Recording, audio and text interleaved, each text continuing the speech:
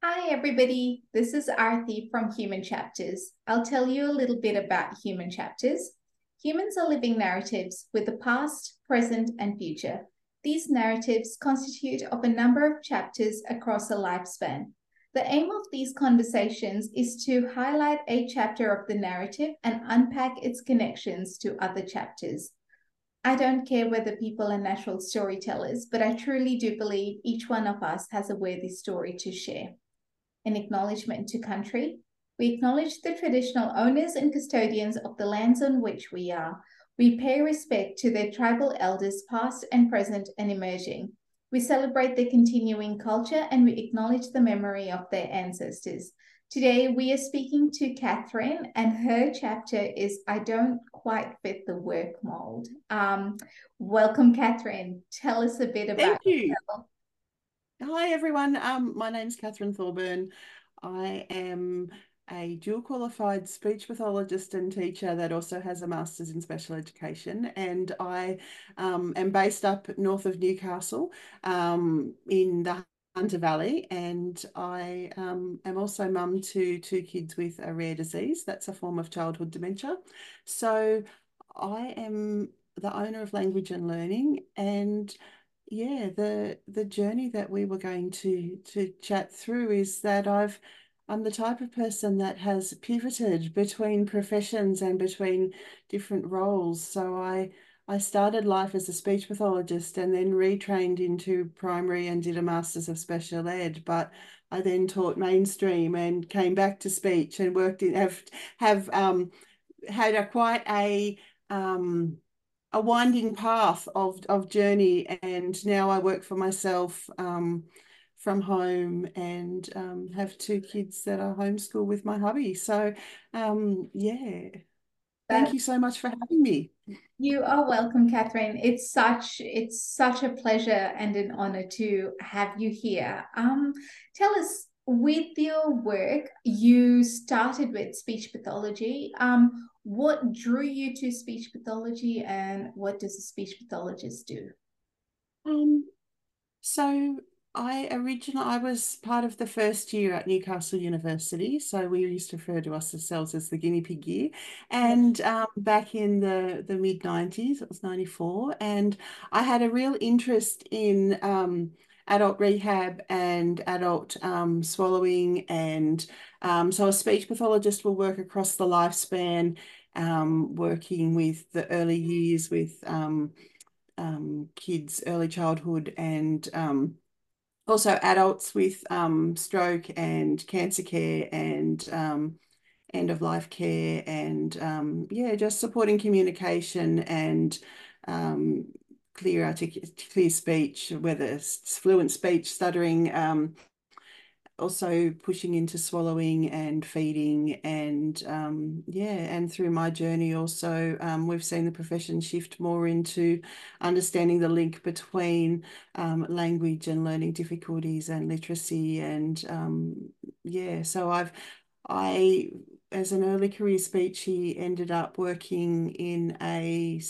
sole position in the Blue Mountains from birth to death, and so I yeah, got to do everything and did spend a lot of time working in adult acute and adult rehab, and touched into cancer care and a lot of degenerative conditions and some palliative care, and yeah, and I suppose also I had a number of families that I worked with that were adults that had had tumours and stroke, and pushed into adult literacy, supporting the return of skills to allow people to go back to work. So yeah, I really liked the diversity, and I really liked the fact that yeah, you got to meet people where they were and support their needs, and yeah, realize what mattered to supporting people to live their best life. That's incredible. And communication is what makes us human, but it's also Mm, what can sort of develop across the lifespan, um, mm, but is also a protective factor depending on what's happened and what needs yeah, to be met. yeah. So, what then from speech pathology drew you into the education world? Well, after working with a lot of adults and working into the end of life space and palliative care space and stroke rehab, and I just felt like a break. And I decided that in those days, in the early 2000s, late 90s, early 2000s, community speech pathology, we didn't have NDIS, and we didn't have a lot of private practitioner work, and so community health services were 10 occasions of service. So I considered going in as a pediatric speechy, and then I thought, actually, I really want to go into the classroom. I really want to actually yeah, just retrain. And I did a master's of teaching. So I did a grad dip ed in primary, and then the second year as a master's in special ed, and out at UWS Nepean, and still working part-time as a speechy. So as I retrained, I did one day as a senior speechy. I worked as a lifeguard and a learned swim teacher for the Department of Education, and at one of the pools in the mountains, and yeah, studied full time. And then the year I did my special ed, I had taught at in the lower mountains and upper mountains, and I picked up a day a week teaching, and was doing all of my special ed internships in Western Sydney in Mount Druitt. So the Trickier, and yeah, so it was really, really, really exciting because I had great diversity, and you got to see how things interlinked. But I didn't want to be in a support unit. I wanted to be mainstream, and because I wanted to see for myself exactly what it was that needed to happen in the classroom to, like, I could make all of these recommendations, but actually going and testing it out and understanding what worked and why. So yeah, I ended up 20 years ago, to 2003, I came back to the to Newcastle, to the Hunter, and yeah, taught mainstream for a couple of years, and then changed schools into a again taught again, and then ended up K-12 learning support coordinator, and still held my speechy quals, and then stepped back into a speechy role with pediatric brain injury team.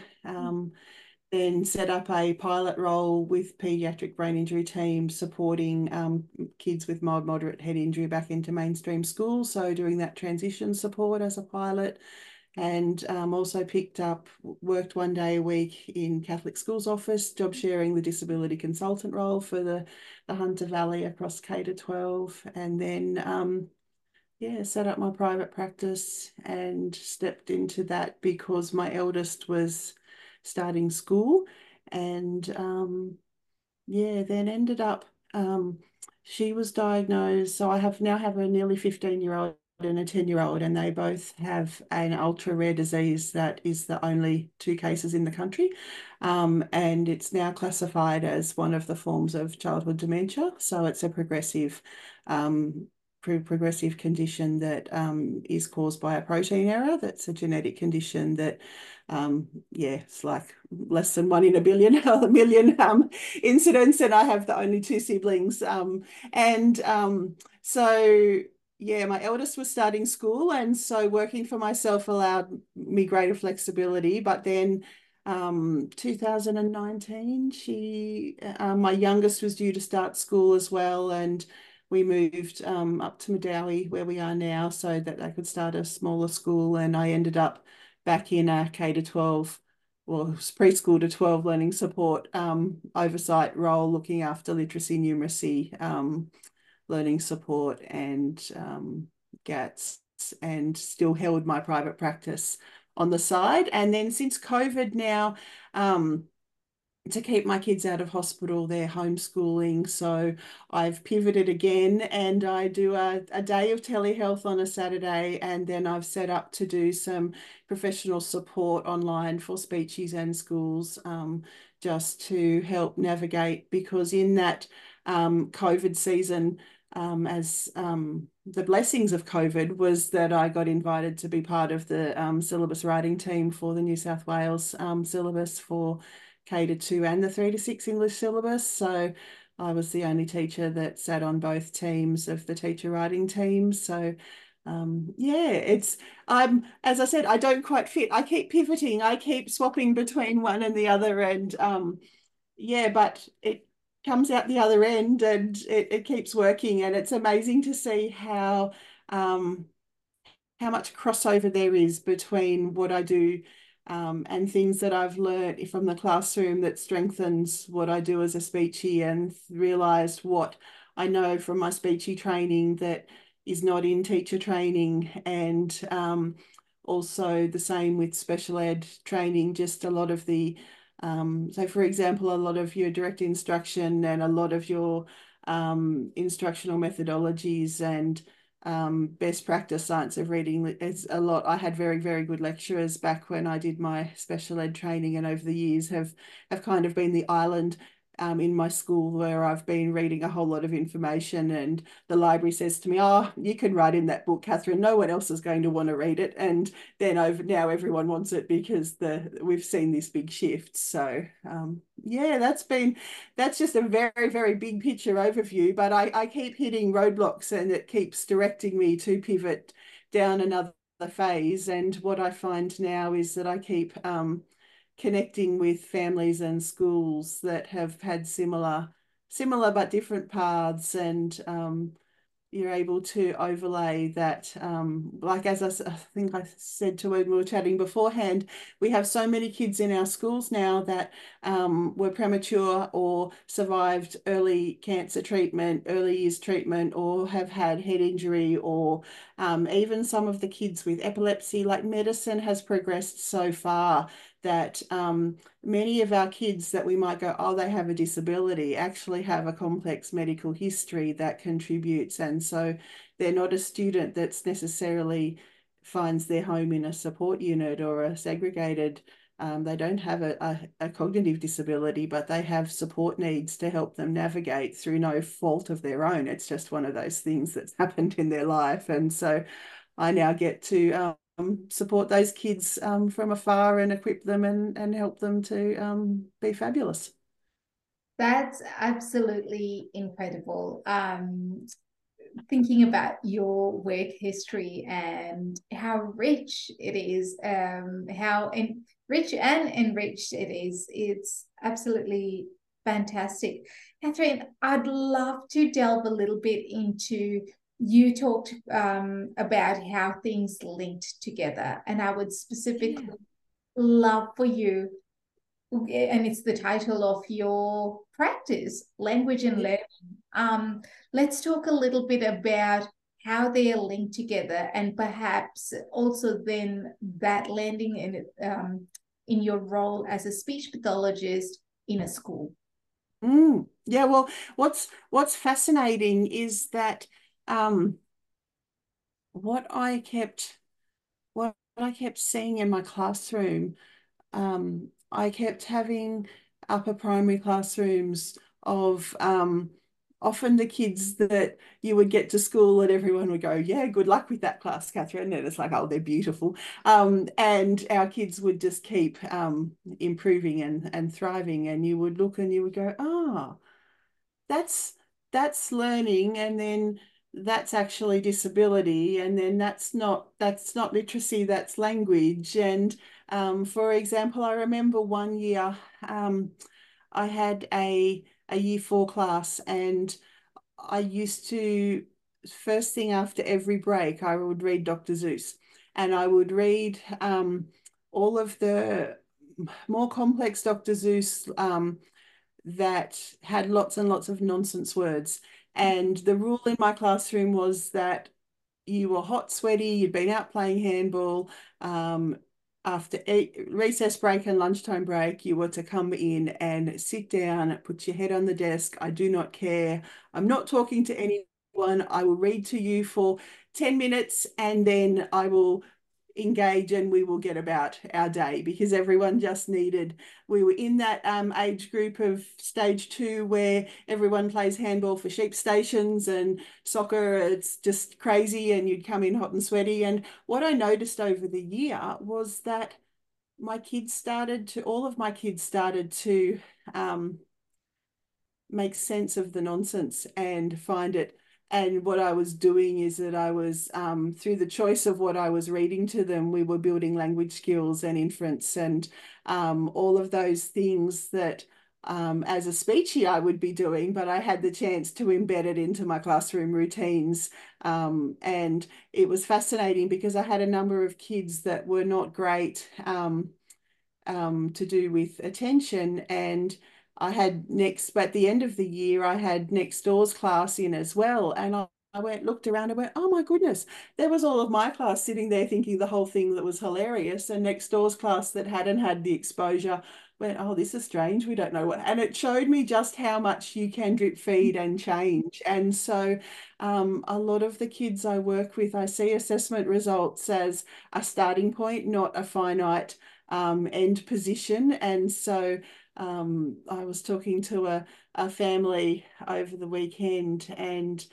their student is neurodiverse and been working for a long time. And yeah, just chipping away, just building skills, linking those language skills into learning and having structures. And this cherub's just started year 7 interstate and mentioned to mum, oh yeah, I've just ended up I think I've just ended up in the top classes for school. And we all just went, what?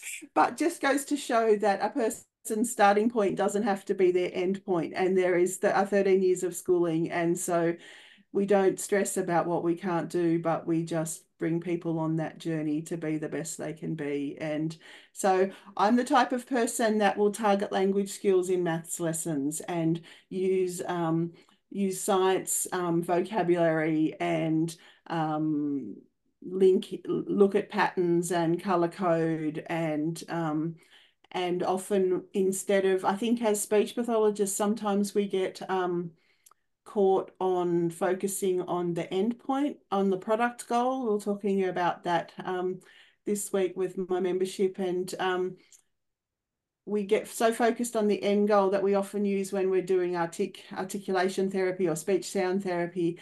And when we're working with kids who are upper primary, and we're working into language and learning and literacy skills and writing skills, it's more a process, and that idea of process goals. And so I'm really, really fortunate that one of the students that I'd worked with since he was in year 5 or 4, I think, I picked up again for 12 months in year 12 last year. And so I keep being able to connect in kids that I let go, come back to me at key points of transition to support them through the journey. And each time they come back with different goals, and they'll be like, right, I've done my draft, I've done this, I just need you to help me tweak my vocabulary. Or but that real ability to empower others rather than create this dependence. And yeah, so that's how it all kind of interlinks. And I suppose it's also made me a very inclusive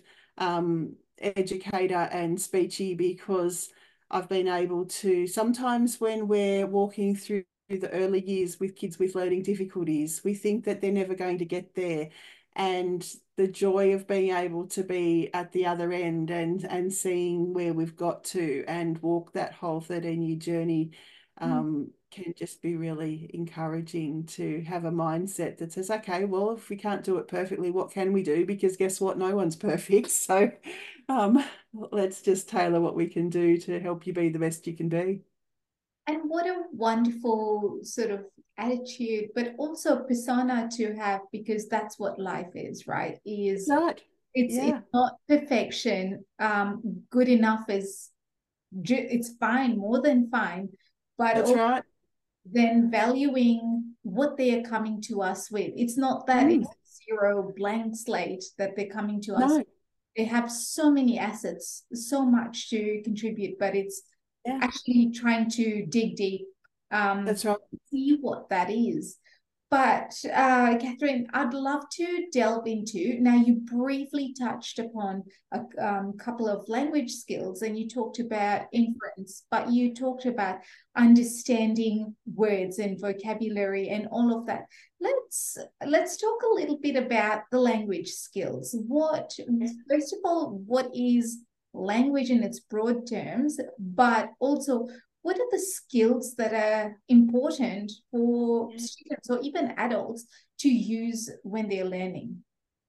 Well, what I find fascinating is that our kids coming into this has been my big learning journey of the recent. I've always been one that when I'm supporting spoken language skills, I will often use text and support kids to look back to the text, because there are different types of questions. You could have literal questions where the answer's in the text, or you could have questions where the answer is in multiple parts of a text and you need to pull it together, or you have a inference question where you need to take what's in the text and what you know. And sometimes those texts can be an episode of Bluey, or they can be a video, or Mr. Bean. And what I love being able to do is being able to give students some structure around that space, and yeah, help them use the tools that they have. And so with our kids and their language skills, they need to be able to read fluently, they need to be able to understand, but they also need to be able to make connections. And so instead of students just going, well, reading is just when I say the words, actually going, okay, well, what does it say and what does that mean and how can we pull that out, and does that make sense, and what else could you do? And so it's that real integration of being able to understand and answer questions, and understand pronouns and pronoun reference for text cohesion, and being able to look at similarities and differences. So in your comprehension, in your text, you might have text that talks about toys, and that might, mum walked into the room and they will have to pick up the Barbies and the Hot Wheels cars and the Lego that was and she yelled out to the kids, would you come and pick up your toys? And for our kids being able to understand that those examples of toys are categories of toys. And so the skills that we work on as a speechie with categorization actually build to being able to brainstorm a whole lot of activities you might do if you visit Canberra, and then group them into categories of, outdoor activities and museum-based activities, or nearby sports or things. And so that then forms your paragraph structure when you're writing. And so, and then at high school, when you're having to analyze and critique, being able to recognize those patterns, which are essentially categories, allows you to identify themes, and to be able to talk about literature analysis and themes and patterns and all of those types of things. And so for me, having been in the classroom and taught in the classroom across K to 12, it allows me to go, okay, where this is what this looks like in kindergarten, but the reason I'm doing this is because this is how it builds in stage 3, and then this is what it looks like in year 5, in year 7, and then this is why I'm doing it. So for example, things like teaching kids to understand and unpack literature, I will come back and start with picture books or short video, or even episodes of Bluey. Anyone that's worked with me, I taught year 7 and 8 to write essays using Bluey, and in a previously I used to use episodes of Mr. Bean, because you had to be able to understand and pull it all together and be succinct in your summaries. But you can build it to comparing and contrasting features. You can talk about what's the same and different. You can talk about, okay, the jacarandas are in bloom, what month is it? And they'll go, how do you know that? And it's like, well, the Jacaranda Festival in Grafton is in November, so it must be late spring. You can also talk about things like well, when Bluey went to America, well, is it going to be a success? Which is in essence a question that says, are the themes of Bluey universal? And what does a universal theme mean for the success of a show around the world? And so by taking 7-minute clips or Pixar short films or any of those things, you're actually giving the kids the skills to be able to, over time, it might start, as we're talking about process, it might start that you write down 5 things that happen, and then you maybe write down 10 things that happen, and then you build it into phrases that you answering WH questions, and then you take the answers from your WH questions and use sentence combining skills into paragraphs, and so that then is building the skills for students to summarize out their ideas and interpret, read sources, and identify what they need to know, which then means in a year 11 and 12 final exam, they can go into an unseen question and mind map out their own thoughts and answers to generate their response. And so knowledge of synonyms and antonyms, you've got word analogies, you've got all of those skills, and then syntax and sentence structure, because often we find our kids are really, really good with narrative text, but they get into high school and they're engaging with expository or factual text, and they struggle to write in that passive voice and third person and being able to critique and analyze. And so that's a whole different set of language skills. And so a lot of people would in the past would say to me, I remember when I retrained and I came back and everyone said, oh, so you've left the profession, Kathryn? And I said, no, I'm just in another space. It's all still, but I've been really fortunate that I've been in schools where principals have said to me, anytime I had a student across K to 12 with reading difficulties, I would assess their language. And so I could look and go, oh, okay, well, that's language and that's reading decoding, and this is what it looks like across K to 12, and this is what we need to do about it. And so I'm very much a hybrid practitioner that embeds things in practice, but I've been very fortunate to be able to dabble and actually test out what works and why, and then follow the kids to the journey through school. Isn't that so beautiful, Kathryn? I'm thinking about language, and as you were talking, I was thinking about, when we say language, we're talking about sounds. We're talking sounds of the language that you're speaking or listening to, Yep. learning in. You are talking about the specific words that you're using in the interactions, and that doesn't matter what sort of an interaction it is, whether you're listening to it, you're speaking to it, you're reading something in that language, or That's right. or you're thinking about it. And that's That's right. frequently Yep.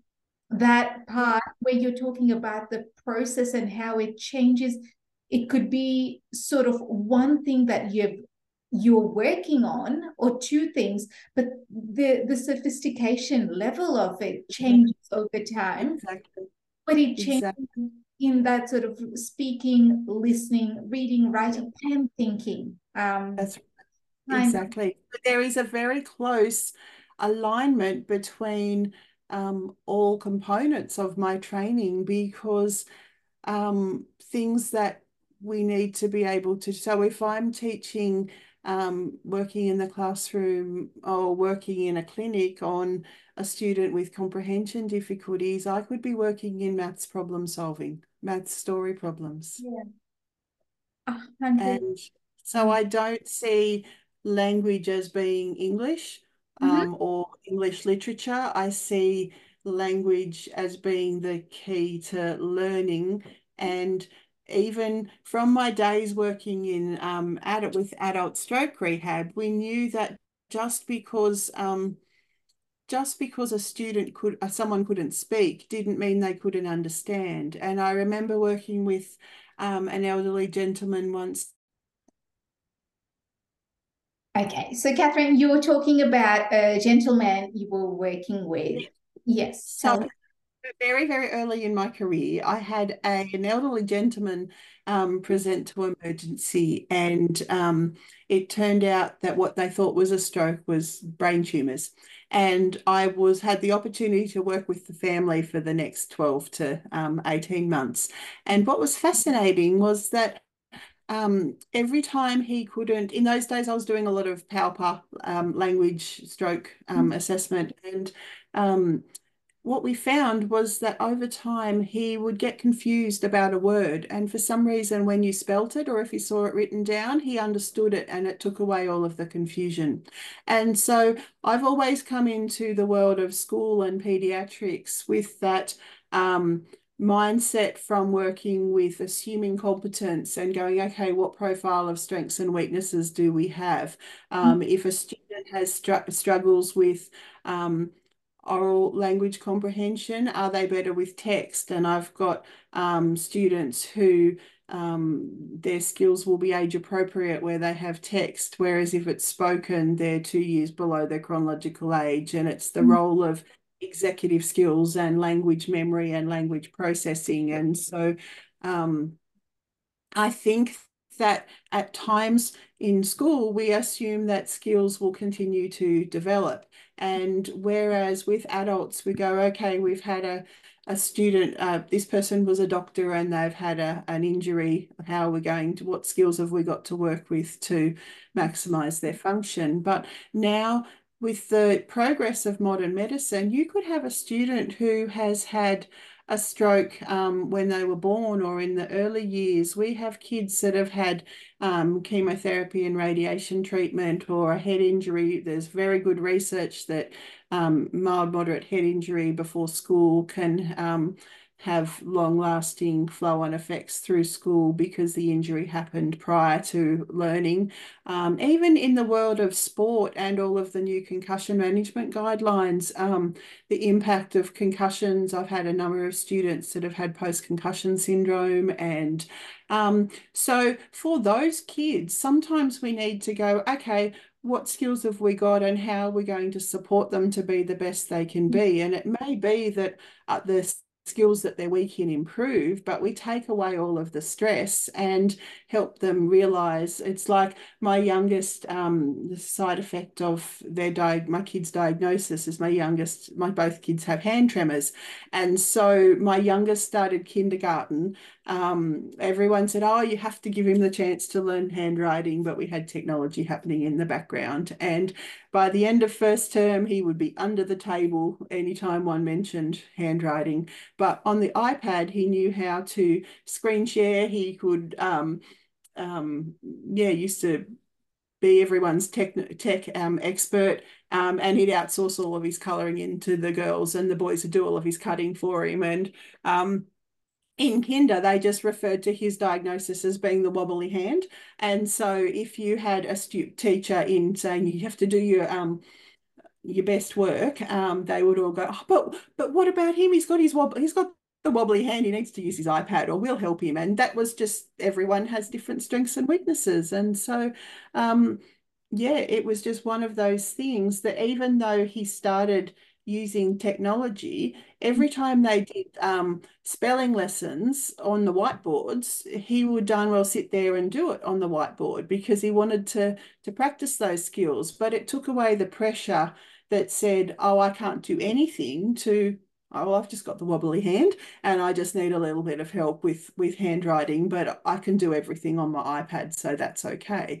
And so now he can write and he can draw, and it's just simply through not making that the only way that we can show our skills and our competence. And for many of our kids, we can't necessarily assume that all of our kids starting school have had a typically developing early childhood, because a lot of our kids will have acquired injuries or disability that might take a very specific skill. So just like the adult, we know in adults that a mild stroke could take out specific skills of reading or learning. Same, I've seen a student who had a heart condition and had learning difficulties, but realised that she'd been resuscitated as a 6-month-old. multiple times during heart surgery. And so that very specific damage was now presenting as what looked like a learning difficulty, but it was a disability. And so that's where life gets a bit tricky at school. We now have kids that can have acquired complex medical histories that present in the classroom as having a learning difficulty, but we also have schools at various journeys towards implementing the evidence.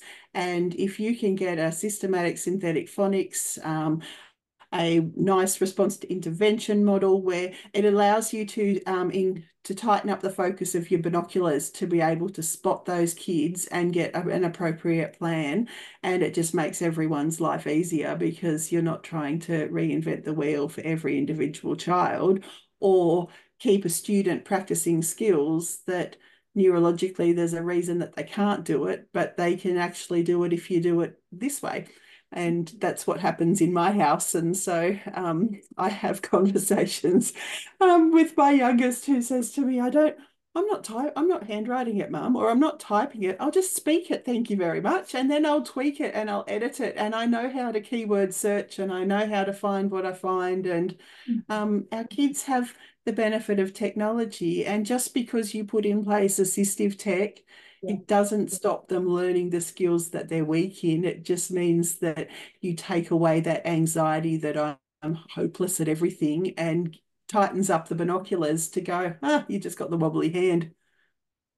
Isn't it so interesting to think about when we don't know or when we don't have that binoculars, I love that analogy, that we sort of describe the difficulty as what we see, but That's right. that almost generalizes the condition or the difficulty or puts a blanket statement and also places limitations on people. It's not just students, but yeah, it could be anyone in any context. And it's hard because as speech pathologists and teachers, we like to think that we have the skills to fix things. And at times it can be quite confronting if you're supporting a student who there is no magic cure for, but you can walk alongside and equip them to stand on their own 2 feet. And we each play a role in a chain. We may not be the final chain, but we each contribute over time. And just because we don't see the culmination of the end product doesn't mean our contribution isn't valuable. And I love what you said about, thinking quite intentionally about, is it the end product, that idea of fixing, or is it the processes that we're That's working right. on? Because That's something right. like language and learning, it tends to develop across the lifespan, Exactly. right? Exactly. From when you're born, you're learning, Exactly. you're listening to language, you are doing all of these different things until your deathbed. That's right. When, to whatever capacity that's there. That's that's right. Dynamic. Thank And you. we've seen in New South Wales, we have a new syllabus for English and maths. And I know a lot of teachers and speechies are walking the journey to embrace the new syllabus. But we also know that there are some spelling skills and language analysis skills and things that we're learning as graduates that is okay for us to learn as graduates. We didn't have to master it in order to move out of year 3. And we've got degrees but we may still be learning about morphemes and how things work. And so sometimes we need to be able to equip our kids to be the best they can be, but also help them realize that it's a journey and we all have different profiles of strengths and weaknesses. And you don't have to necessarily get mastery in order to be valuable. We are all valuable, and we can all support each other and accept our failings and journey together. That's right. Kathryn, I'd love to delve into two aspects of your work life and your pivoting. One is your involvement into within writing the New South Wales syllabus. And the second one is you mentioned the complex medical histories, but sort of unpacking that a little bit more for anyone that's actually listening to this conversation and it could be myself. I'm learning so much from you that I'm ready to put into practice, but also for anybody else who's not a speech pathologist or not a teacher, but has kids and has, yeah. So let's go with your involvement with the syllabus first. Well, New South Wales, we had the big change with the Australian curriculum, and New South Wales has had a history of having a state-specific variation of the Australian curriculum, which all states have the freedom to do. And the Premier at the time announced that she wanted a very strong alignment with current research evidence, and within the development of the syllabus, they go out to teachers and have a teacher writing team, and it's a team of about 10, I think it was, with NISA and staff and other academics, and it's representational of people in small schools or people who are out west, or principals or people that have, to get that real cross section of the state. And thanks to COVID, we were able to work remotely. So I didn't have to be in Sydney, which worked really nicely. And because of the alignment with research, there was also a need to include oral language outcomes in our new syllabus. And I got dobbed in by a few sources to be part of that team, and had the opportunity to contribute into the K-2 and the 3-6 syllabus to support that continuity across K-6. So yeah, it's a really exciting change, and it's, in essence, it takes the research of the National Reading Panel and the Rose Report and the Australian Literacy Review that were all done 2000 and between about 2000 and 2005, and actually embeds it into the syllabus finally. So that makes life an awful lot easier. And yeah, it's slowly rolling out into schools. I think 3-6 is in practice implemented this year, but and I know it's a big learning journey for everybody, because I know I've been I first put evidence-based practice and decodable readers into schools, into a class, into my previous school back in 2011, 2012.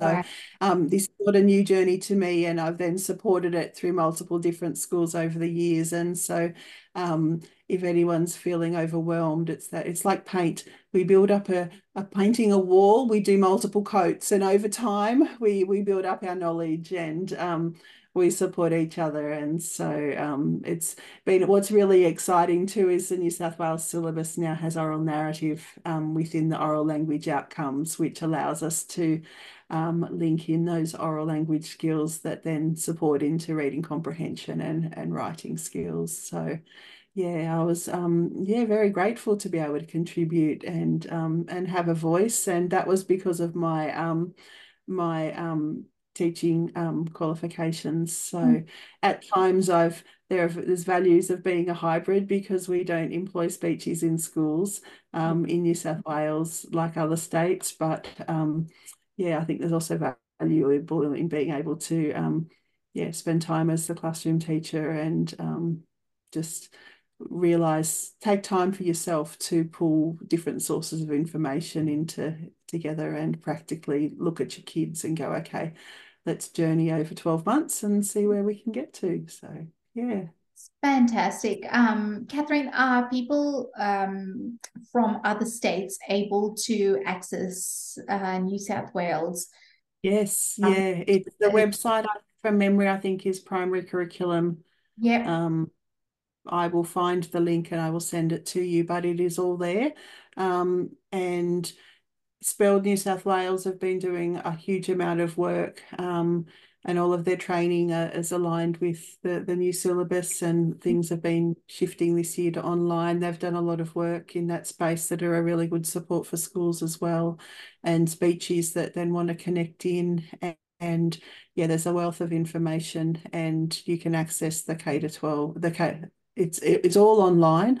K to K-2 was implemented last year in 2023, 3 to 6 is this year, and 7 to 10 I know is done. I cannot remember. I think it's implemented this year. It might be next year. I'd have to double check, but it's essentially the reworking of that K-10 space, which is super exciting. That's great, because I was actually had a look at the I was trying to look for good short videos for teachers, or just for learning about comprehension, and the links between comprehension strategies and the reading rope. And when I was scrolling through the New South Wales syllabus, it had some really fantastic short clips that made it Yes. very clear in its. Yeah, there's some real, and then there's extra bits and pieces over on New South Wales Department of Education website as well. They've got a lot of research links for sharing the research behind the changes to the syllabus as well, and a lot of things that can be easily accessed. So yeah, it's exciting.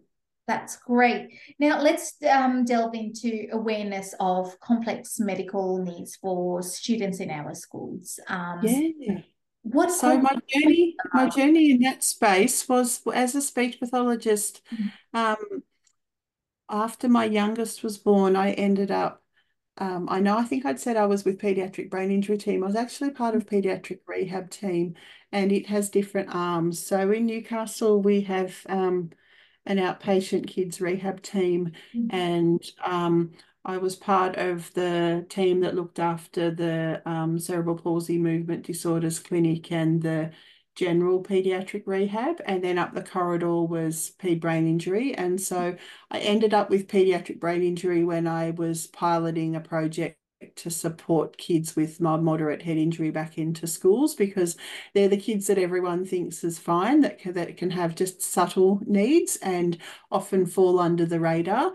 And you can often misinterpret a child who had a head injury before school. It might be mild, and even these days it's even your repeat concussion kids might present in high school with behaviour challenges or learning difficulties, and it's actually all linked to that brain injury rather than being, they're just being a toad. And so being able to look holistically at the child and realizing that things that happen in the early years can be still contributing to difficulties within the school years and the high school years.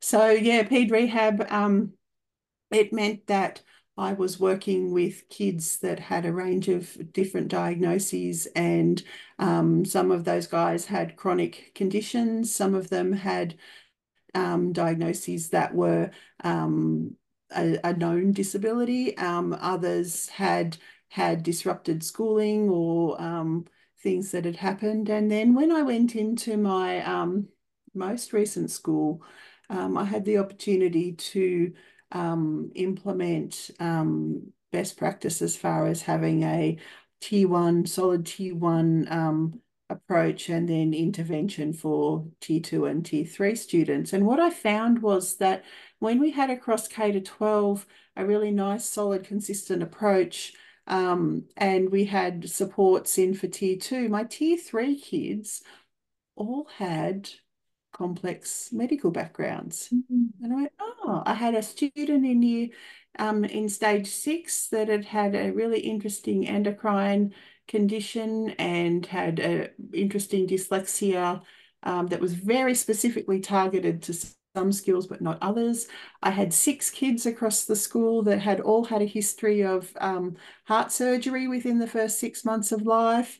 I had my 2 who were rare disease kids. I had others that had that real family history of dyslexia. And then I had other kids. I had a student couple with post-concussion syndrome, one that had brain injury, had come off his mountain bike as in about year 3, and he was now in year 10. And yeah, and so because I'm me and strange, I look big picture and go, okay, well, what's the big picture going on here, and what's the journey been, and where are we up to? And I learnt that sometimes what looks like a learning difficulty actually has underlying disability or a medical complexity, and what starts as a medical complexity becomes a disability when the demands of learning become great enough for it to be a challenge. And yeah, and realizing that sometimes the hospital and the health system might only follow up a child who's I had twins that were 26 weekers, and one had had heart surgery, one that hadn't, and the difference. And the health system follows your preemie kids up for 2 years until they're two. And most of I'd had a number of referrals for kids that had, you get, Kathryn, I've been told to give you a call, and my child had a occipital lobe tumour removed prior to starting school, and now they're in year 6, but we're having these specific difficulties. Could it be related? And yeah, just realising that sometimes that disrupted early years or disrupted, we know that chemotherapy and radiation therapy can impact executive skills, and that executive skills are heavily interlinked with language skills. And also now, yeah, as I said before, your repeat concussions. We were a school that had a mountain biking program, an equestrian program, regionally a small school. Had a student that in year 12 that had post-concussion syndrome when he came off his water skiing, and quad bikes. And so being able to, as a overseeing learning support, for me, it was really, really important to have a real integrated team that looked at well-being and behaviour and learning difficulties and medical, because often it gets, well, the medical conditions are just looked after at the office, and well-being is something completely different, and then behaviour, well, that's just them being naughty, but the idea that actually it is all interlinked. And I don't think I achieved it, but my goal is, my ideal is to realise that it is all interlinked, and how many of our kids, whether they are neurodiverse from a developmental perspective or have acquired things. And then I started to scratch the research, and Dr. Valerie Muter has written a book, who has researched extensively with Maggie Snowling and Dr. Charles Hume in the UK, and she was clinical neuropsychologist at Great Ormond Street in the UK. And I've realised that, oh, look, there are pockets of research, and this is a thing, but it's not something that we talk about too much, because often for these kids, everyone says, oh, well, they're alive, they're doing really well. But when we think about medically, a lot of these kids had more significant side effects back 30 years ago if they did survive. And so the mainstream classroom wasn't somewhere they ended up. Whereas nowadays you can have keyhole surgery, and, modern medicine is amazing. And yeah, so I think that with everyone saying, oh, we've got a big population, the needs of kids with disabilities, well, sometimes it's also medical related, and there's a lot of trauma that happens in that space for families in the early years and walking that journey. And school can be a bit tricky to navigate, but then when you come out the other end, it's keeping your kids able to engage within the mainstream curriculum, so that when they're well enough, they can go and do all sorts of things. And yeah, and once they leave school, as I said before, I've had the opportunity of following those 13 years with a number of kids, and it's such a blessing to encourage people at that point of problem or diagnosis in the early years that this is not where you are fixed. It's going to change and evolve and develop over time, and don't think that this child or person is going to be stuck, because yeah, we just have to sometimes see things differently and take that adult mindset of, well, what are your strengths? How do we use that to support your weaknesses? And let's just do what we can and see where we get to. Kathryn, I love that you sort of talked about the integration of well-being, behavior, learning, medical, which almost seem like such island points.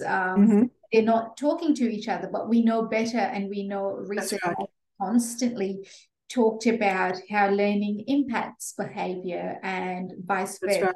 how learning impacts mental health, and we have very clear stats on it. There is absolutely more research to be done in those areas, but Yep. it's a really good segue into big picture. Mm.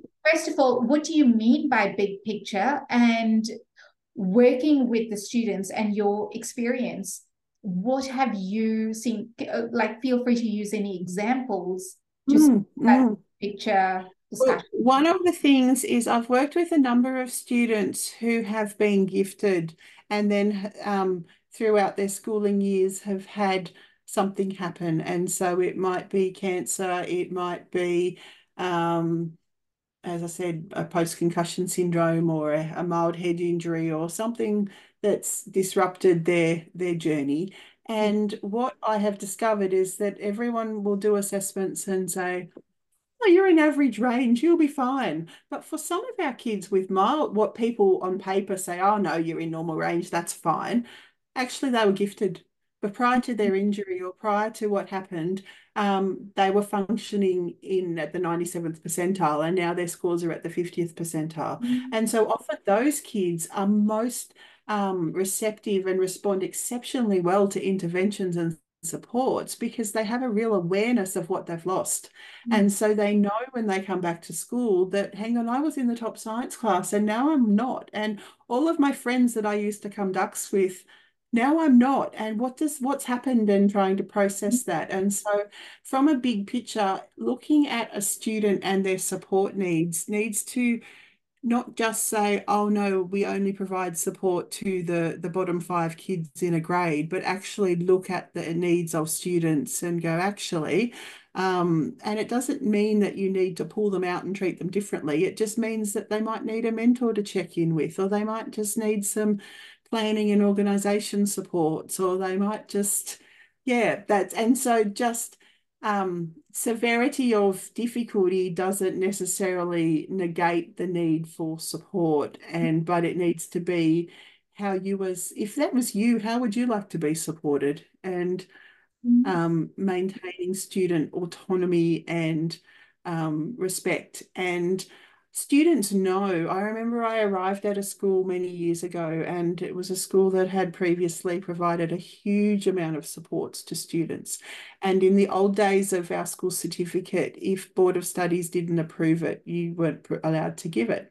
And I remember seeing a group of kids, year 10, and I said to them, are you studying for your exams? And they said, no, miss. No, we're not doing that. Why not?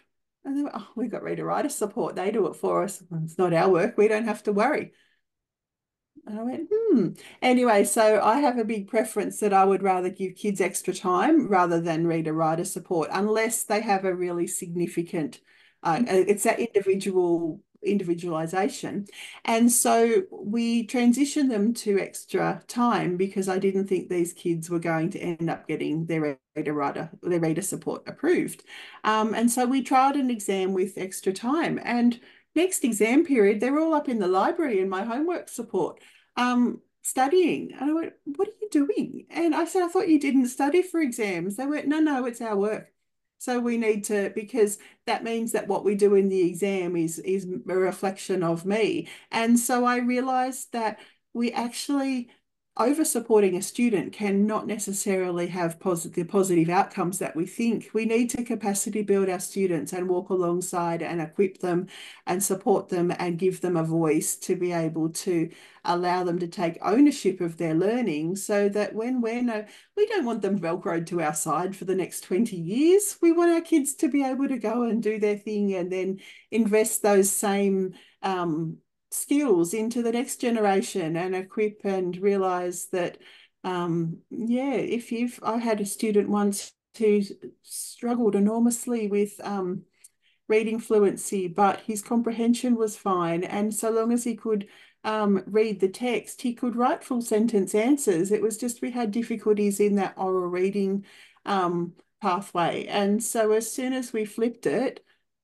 by the time he was 16, his oral reading and spelling, handwriting skills were still at a 8 to 10-year-old level, but his reading comprehension skills were 3 years above, and he was at a 19-year-old level. And I remember the neuropsych saying, "My goodness, Kathryn, what have you been doing?" And it's like, well, we just targeted what he could do to support. And with technology, he's been an NRL rugby league ref and works in the mine, does fabulous things, but we only ever look at kindergarten and, oh, it's a problem and it's a crisis. We don't actually go, actually, let's just pick our battles and start small and realize that we can make difference over time. And the child graduating year 12 is a very different person to the person that started kindergarten 13 years earlier. That's so incredible, Kathryn. And I really appreciate you saying that we need to be working alongside them through the years. The big picture being employment, relationships, their Exactly. quality of life, Yeah, um, that's right. language and learning and well-being, behavior, all of that is our scaffolds, but to access life. Exactly. As it should be. But also, the other thing that I'd like to add to what you said is we need the knowledge. As adults, we need the knowledge to know what to do or where to seek guidance or where That's right. specifically, as opposed to they'll be okay or they can't do it, or let's do trial and error. Trial and error is fine, but for how long? That's right. Is that going to, yeah. Exactly. And being able to embrace technology and not seeing like, I look, and my youngest, because of his sister, I remember used to bring me my phone and say, I want to watch that. Where did you find that? Oh, I've just found that. Because my kids, their technology is their lifeline because their hands don't work or other thing. We've got disability. They have never ever abused that privilege. And I check in and they know. And so not being afraid of being able to use tools for specific purposes to support student autonomy and student independence, because to be able to be independent provides a lot of social emotional well-being and feelings of pride and autonomy, and we don't want to be supporting in a way that just creates learned helplessness and dependence, because yeah, our kids are able to do so much more than that. Absolutely. Thank you so much, Kathryn, for taking the time Lovely. Yeah, to share this part of your life, to share this chapter. I will be putting in links of where people can yeah, find you, sure. and where you share a lot of the things that you do, but other people are doing as well. Before we do end this conversation, is there anything that I haven't asked you or something you've been wanting to share that we haven't delved into? No, I don't think so. I think that's just that reminder that we don't have to, life is not about skill mastery, and we can use our strengths to support our weaknesses, and to be able to realize that we're equipping our kids to live their life and be the best that they can be, and that a student's performance, if they have a disability, is not a reflection of our class teach of it's not about me, it's about equipping the kids to be the best that they can be. And when they don't need me anymore, I celebrate. Yeah. And when in my school teams, my approach in learning support type spaces is that our focus is to do ourselves out of a job. We will always have people we need to support, but we are not to make our kids dependent. We are to celebrate when they tell you, I'll do it myself, thank you very much. And we go, yay, I'll just step back. And so our role is not to be yeah, so important that the kids are dependent on us, but to disappear and fade into the background and be the cheer squad from the grandstand. Thank you so much, Kathryn. That is absolutely wonderful sort of conclusion to our chapter. But yeah, independence. It Mm, reminds me of Dr. Anita Asher's words: "Practice makes permanent, but success breeds success." right, And exactly. yes, there'll be failures and mistakes and all of that, but they're learning opportunities. That's right. Yeah. Exactly. Thank you. So for everyone that's going to be listening to this conversation, it's going to be available on Human Chapters YouTube channel, Human Chapters podcast, and Human Chapters page on Facebook. Please feel free to share it with anyone that may resonate. It's not exclusive to speech pathology or education, but really, we're all in the work of education. Everybody, you've either gone to school, employment, everybody is connected to it somehow. So thank you very much. Thanks so much.